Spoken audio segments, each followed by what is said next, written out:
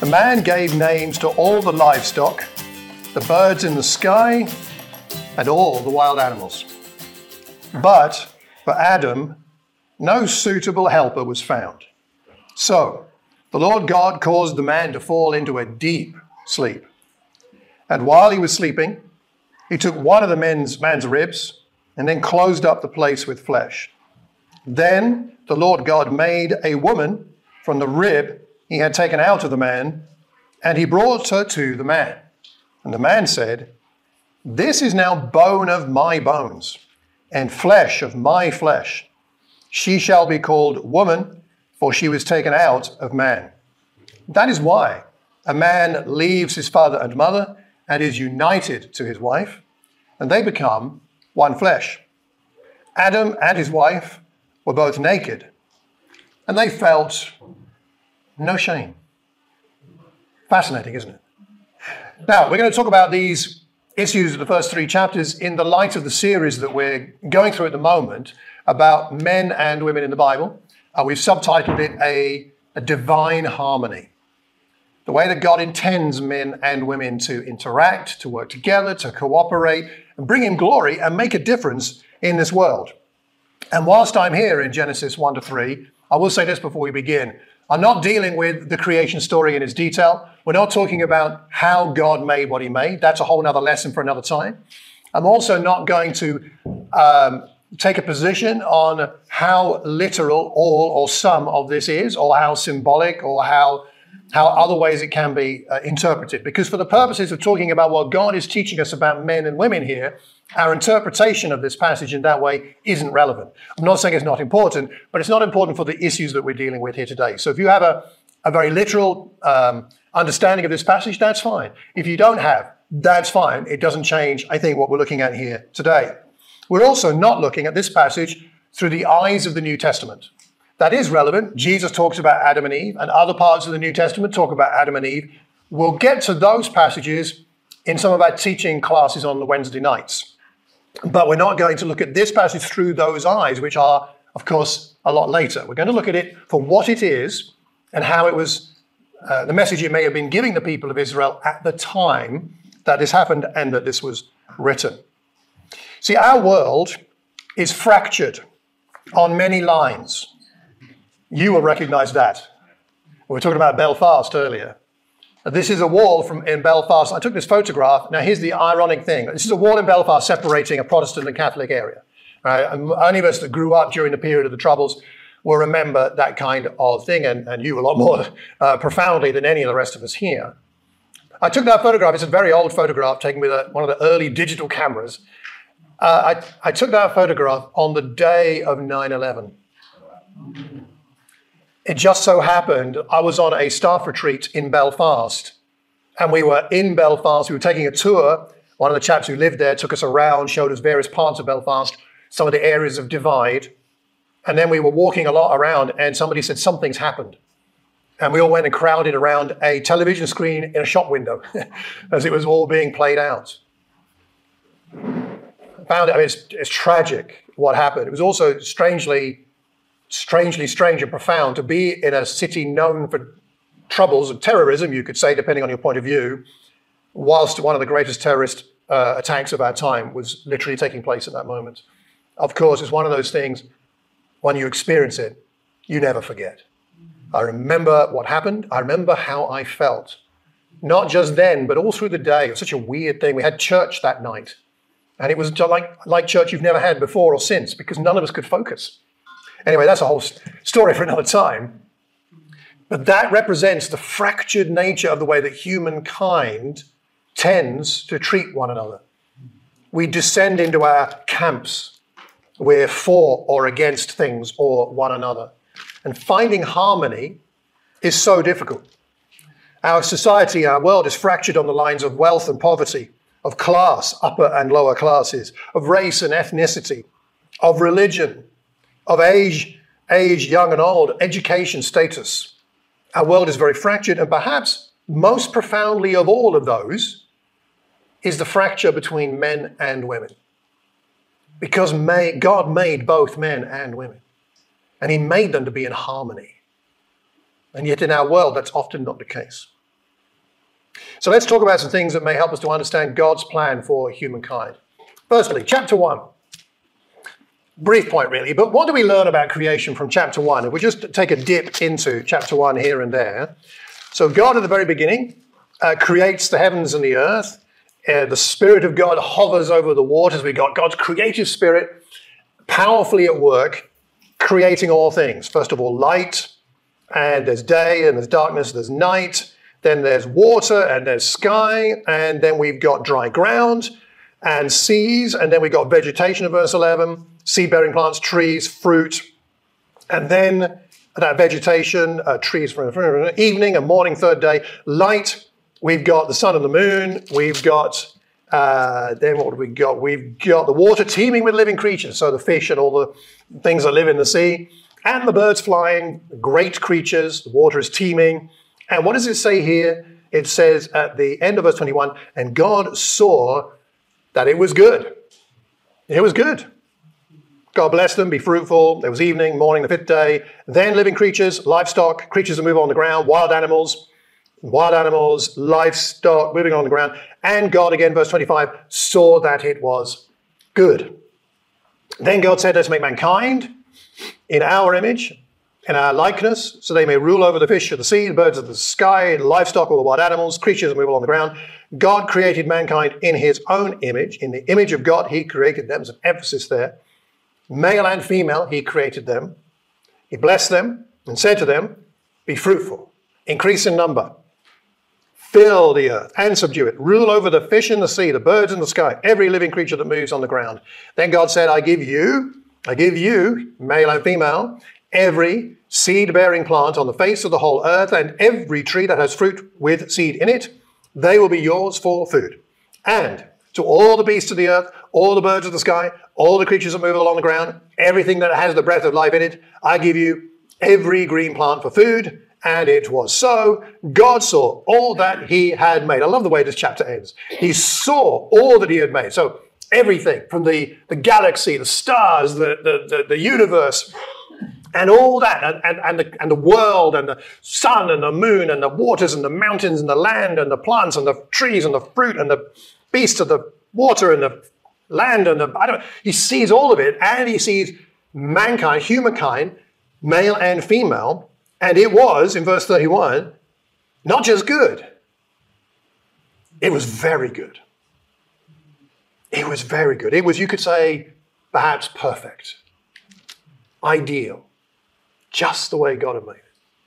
Pristine, pure, awesome. It was very good. There was evening, there was morning, the sixth day. If men and women are going to work together well and bring gifts together to bear to honor God and serve the people in this world that need it, we do need to have a fundamental understanding that we've been made good. We're not a mistake. You're not a mistake. You've not been made bad. You've not been made bad. Someone said, God, don't make junk. I think that's right. Are we somewhat messed up? Yes. Well, okay, yeah. Are we corrupted? Yeah. Okay. Do we need redeeming? Yeah. But fundamentally, we're good. We've been made for goodness and to inhabit a good world, a very good world. And we have a role. In this chapter, and it's emphasized also in the other chapters, we have a role to rule over, to fill, to subdue, to be fruitful, to increase. Humankind have been quite good at increasing, and it still goes on. And we have a joint responsibility here. This is humanity's responsibility, male and female. It's not one or the other. Be fruitful, rule together, subdue together, be fruitful together. There's no division here. It's for male and female to do all of these things. I just want to make this one point as we are examining men and women working together, and we're going to be dealing in our teaching classes more with some of the more controversial issues around a lot of traditional biblical teaching about the roles of men and women. At least what we can say in this chapter is there's no hint of any better or higher value to men or women. There's no sense of hierarchy here. They are commissioned for what God has in mind for them. And we also should ask ourselves what we learn about God. We're going to ask this question after each of the 3 points I have for us today. What do we learn about God from this passage? We learn that he's a creative God. I think it would be accurate to say that I'm a creator, as in, not like this, but as in, I'm a creative kind of person. I get a real buzz out of recording podcasts or making videos or actually doing this, working out some kind of lesson and presenting it. It's definitely something I'm wired for. It's something in my makeup, right? But all of us have creative powers in different ways, and we know some of those. I mean, Sarah's creative powers are definitely in the area of cake making, and knitting, and gardening, and parenting. Any more, Leon? We could go on for a while, right? But we all have our different gifts. But God is the ultimate creator. He's creative. The reason why humanity is creative is because God is the ultimate creator. Created more things than any of the rest of us ever have or will. The whole sum of humankind in the whole of human history has never made as much as God has made. And the only things he makes are good. Some of my sermons, I think, are fairly decent. At least that's what you tell me. Some of them are pretty rubbish, I think. You don't have to say amen. But they're not all equally good. Some of them are quite bad, I think. Certainly, I don't know. But God only makes good things. He's never made one bad thing. Isn't that amazing? What a creator he is. He's creative and he's generous. He enables humankind to be fruitful. He engages us in our creative act. And we are given stewardship over an amazing creation. We are given a purpose. So Genesis 1 is the big picture view. It's like if you have a drone with a camera on it and you send it way up into the sky to look over West Watford or something, and you get that big panoramic view of West Watford. That's Genesis 1. Genesis 2 is when you bring that drone back down to ground level and say, okay, actually what's going on? You probably wouldn't use a drone for that. You'd have some kind of camera like Leon's or something, going around looking at everything, right? So Genesis 2, and we'll come down to this now. So it was very good, but then, because everything was in harmony, but then something was not good. And that's chapter 2. And in chapter 2, we've got this zoomed in focus on Adam and Eve. Adam's there, and God's planted the garden. The garden's amazing. It's a garden there's a river flowing from Eden. And there's some detail there which we won't deal with now. God puts man in the Garden of Eden to work it, take care of it. And he says, you're free, verse 16, to eat from the tree of any any tree in the garden, but you must not eat from the tree of the knowledge of good and evil. You will certainly die. And then verse 18, it is not good for the man to be alone. I will make a helper suitable for him. And then he brings all the birds and the animals to the man to give them a name. And he gives names to all the livestock, the birds and the wild animals. But, end of verse 20, for Adam, no suitable helper was found. I don't know how many birds and animals he named. I mean, how many species are there in the world today? There's a lot. I'd have got a bit bored after the first 10. I'll call that a jaguar. I'll call that a lion. I'll call that a tiger. I don't know. I mean, I don't know exactly how that worked, right? But after 100 of those, I'd have been running out of names, and I'd be getting bored. And one speculative thing I read in a book, which I thought was quite cool, it's a little speculation, but I rather like, is the idea that this writer said that they reckon that God did this so that Adam would be completely convinced that there was nothing else on earth that would satisfy him other than, well, ultimately, one like him.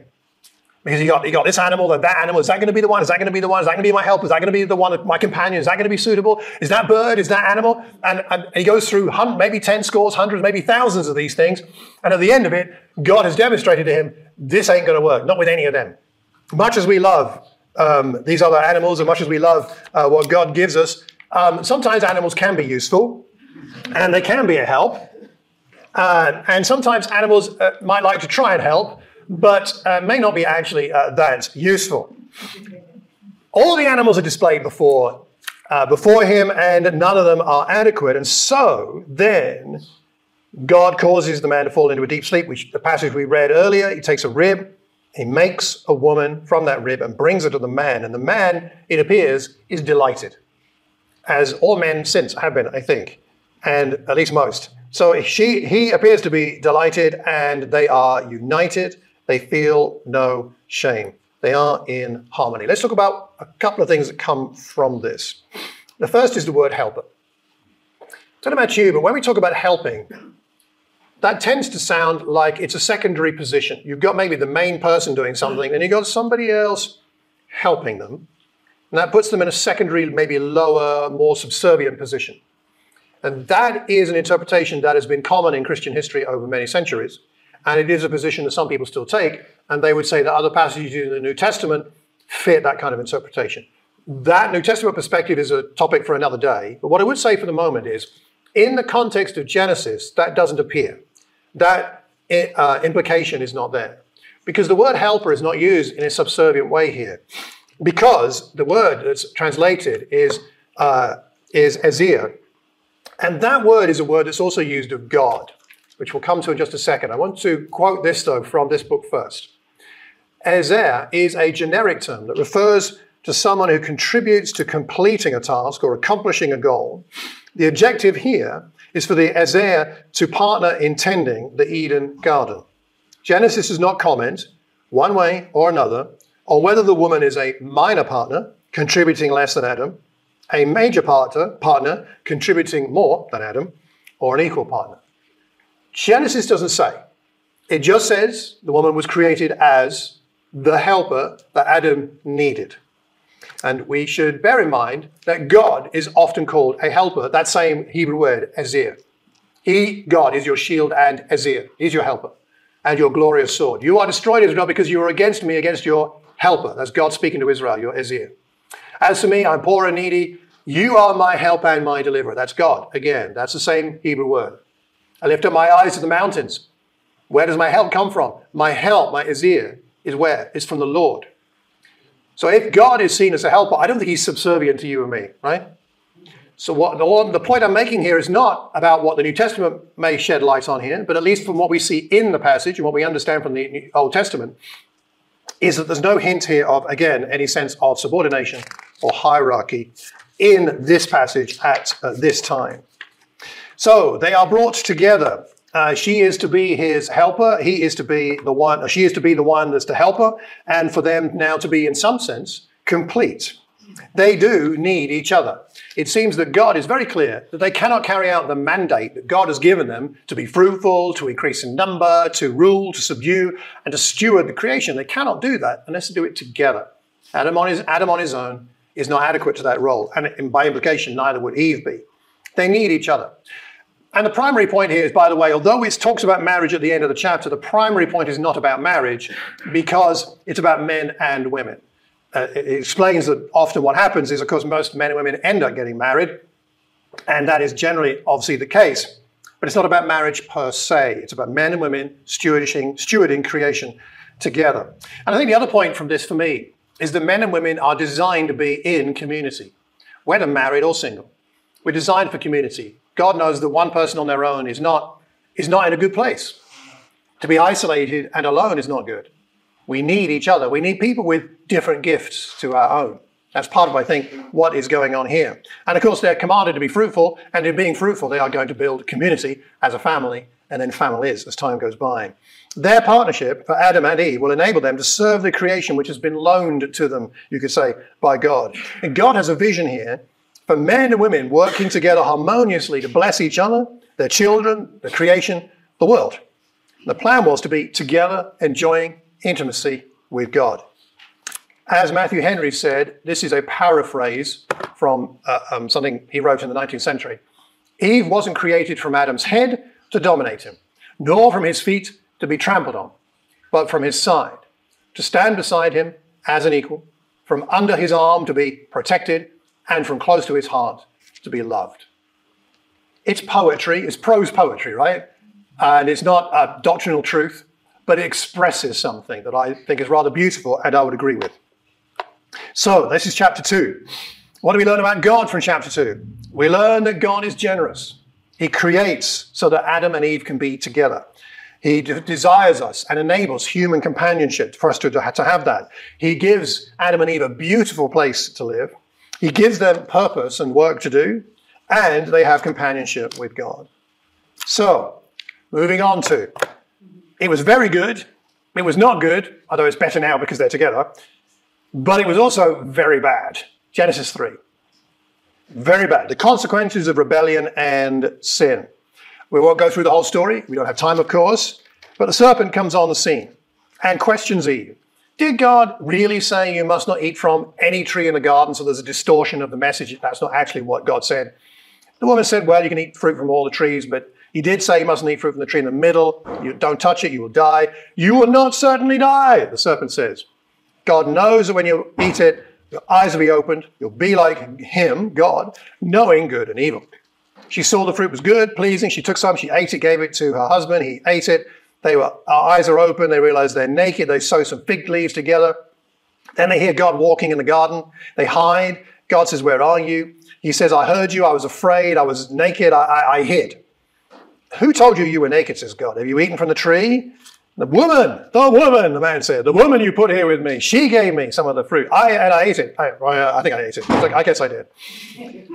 And God says to the woman, what is this you've done? The woman says, the serpent, to see me. And I ate. Yeah. The Lord said to the serpent, because you've done this, you're cursed, you'll crawl on your belly, eat dust. I'll put enmity, discord, between you and the woman, your offspring and hers. He will crush your head. You will strike his heel. To the woman, I'll make your pains in childbearing very severe. Painful birth, you'll give birth to children. Your desire will be for your husband. He will rule over you. To Adam, because you listened, you must not eat. Accursed is the ground, painful toil, thorns and thistles, you will eat the plants of the field. Sweat of your brow, you'll eat the food. You'll return to the ground from whence you were taken. For dust you are, and to dust you will return. Adam named his wife Eve, meaning life or living, because she would become the mother of all the living. The Lord God made garments of skin for Adam and his wife and clothed them, and the man has become like us, knowing good and evil. Mustn't be allowed to reach out his hand and take also from the tree of life and live forever. So he banishes him from the Garden of Eden to work the ground, drives the man out, and puts there cherubim and a flaming sword to guard the way to the tree of life, to make sure that humankind cannot get back in there. So, consequences of rebellion and of disharmony between humankind and God, and in some ways between Adam and Eve themselves. There is a sense in which blame shifting is part of normal human life, isn't it? Oh, sure. Blame the guy with no arms. This is so not cool. The woman blames the serpent, the man blames the woman, and in a sense, who else does Adam blame? He blames God. The woman you gave me. There's a lot of blame shifting going on all over here. He blames Eve. By the way, it could be argued that Adam is more culpable than Eve. Yeah. Why? Because God gave a direct command to Adam back in chapter 2. He didn't give the command directly to Eve. He gave it to Adam. And through Adam, obviously, Eve knew about it. So you could say that Adam's more to blame than Eve in this situation, though Eve tends to get the bad rap because she had a chat with a serpent, which is generally not a good idea. Talking to talking serpents. I don't recommend it. I don't know quite what was going on there. But hasn't blame shifting become part of our culture?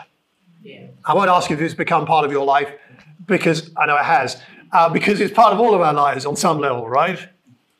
This is what happens. There's broken trust. There's broken trust between them and God. There's broken trust between Adam and Eve themselves. There's broken trust in the creation and with God. Previously, Adam and Eve were working together for creation's benefit. Now, the dominant situation or the dominant experience, instead of working together in harmony, is one of fear. God is walking in the garden in this beautiful place, and they're afraid of him. How tragic that fear has replaced trust and the enjoyment of an intimate relationship with God. It says of the consequences for the woman, and I'll make a couple of short points here about this. Your desire will be for your husband, and he will rule over you. This can be interpreted many different ways, and I haven't got time to deal with all of them now, but I would just say this, that we shouldn't think that desire for your husband necessarily means lust or a physical sexual attraction. Maybe. Or maybe it'll be, some people would say that because of the sin in Eden, the woman's desire is to be ruled by her husband. That's part of the consequences of the fall. But I would simply point out that the word desire for your husband, doesn't always mean desire as in that attractiveness or that desire to take something. It can mean a desire to dominate, So you could equally translate this as your desire will be to dominate your husband. Now, he's going to rule over you. That's going to be actually what happens because he's got more strength. We need to bear in mind also that he will rule over you is a description, not a prescription. It's not a command of God that the man rule over the woman. It's a description of the consequences of sin.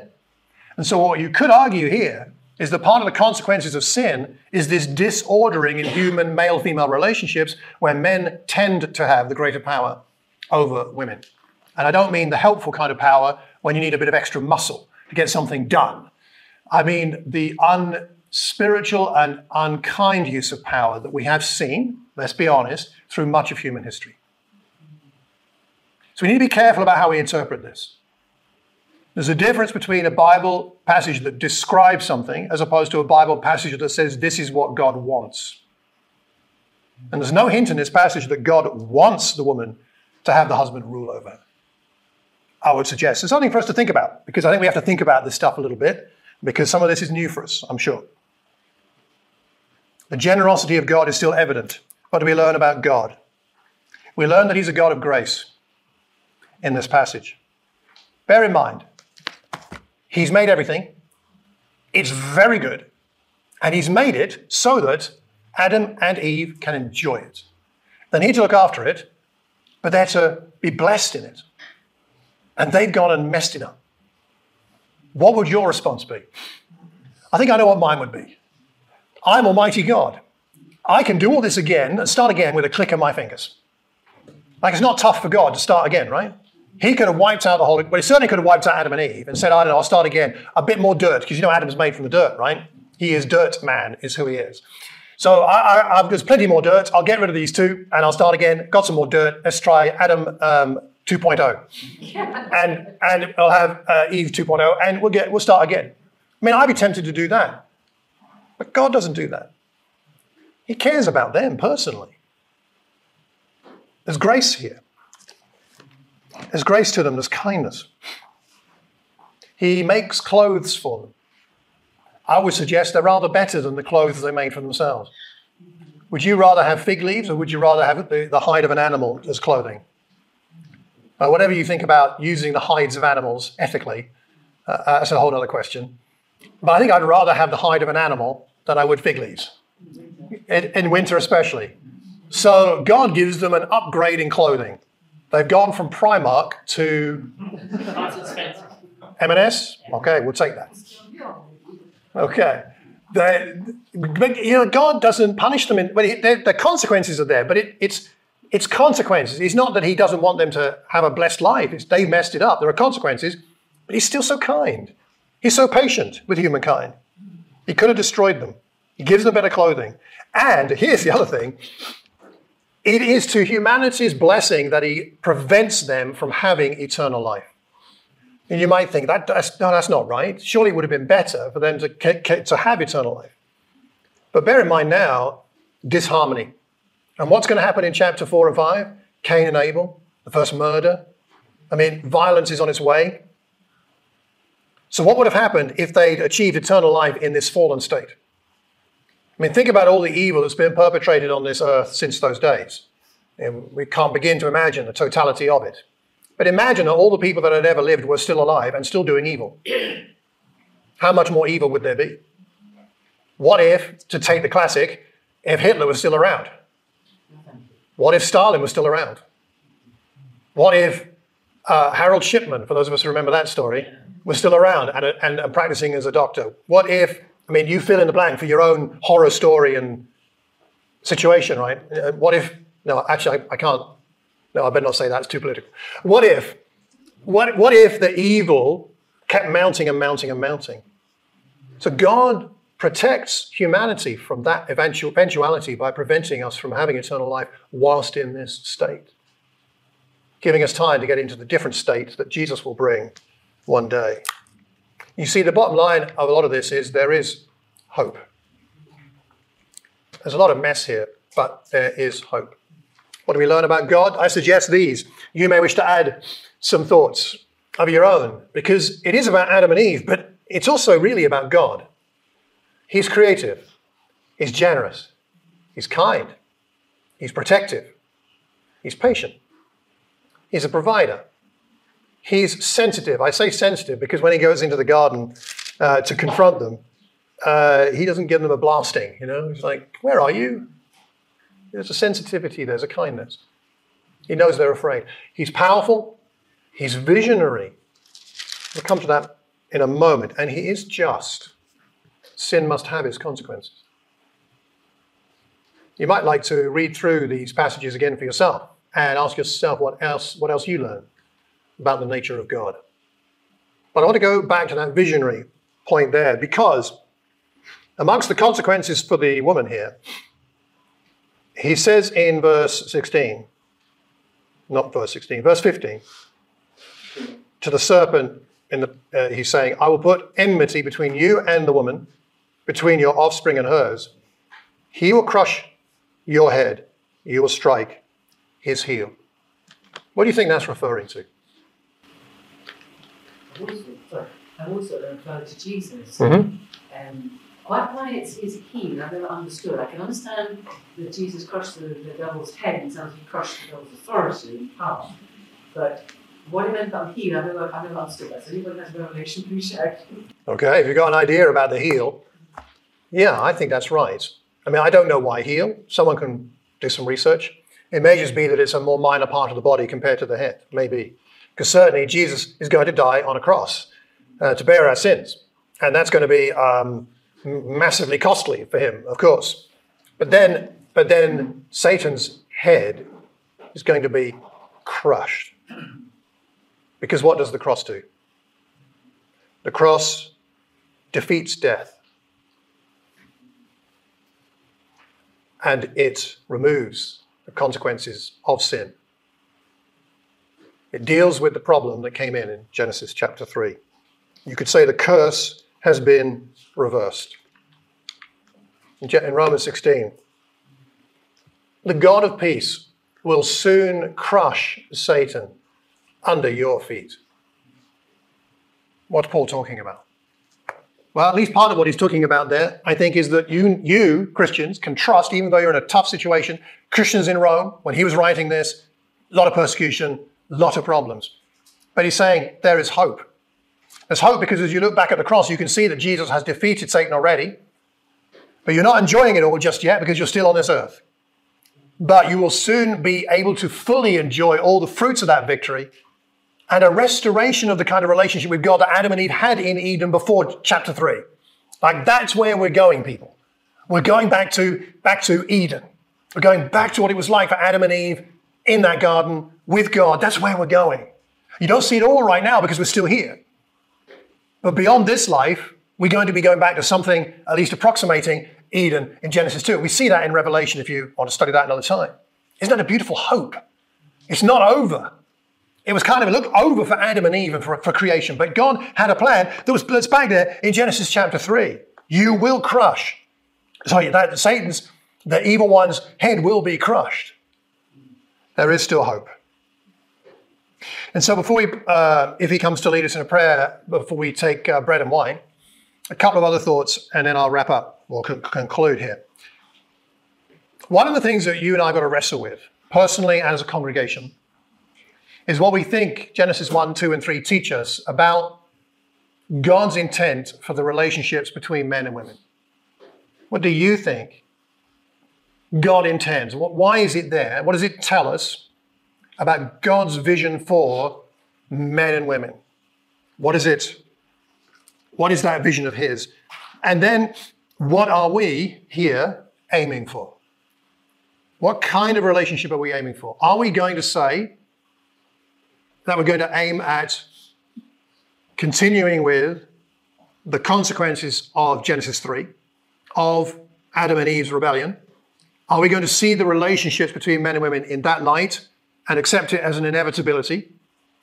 Or I would suggest that we look instead at what happened before Genesis 2, at the Genesis 3, at the relationship between Adam and Eve there, and aim at that. So we have to decide. What do we think is right? What do we think is normative? What do we think is God's plan for men and women? Is it Genesis 3 or is it Genesis 2?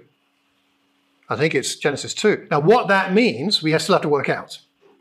And that's not today's lesson. Today's lesson is to ask us to wrestle with this. To ask yourself what you think it means for God's vision for men and women now. Just then, but now. One thing we do know is that because Jesus has won the victory over sin and death, we have the first fruits, we have the beginnings of an intimate relationship with God that's only possible because of what Jesus has done. And it's still not yet what it was in Eden, but we're going there. We're walking there with Jesus in that direction.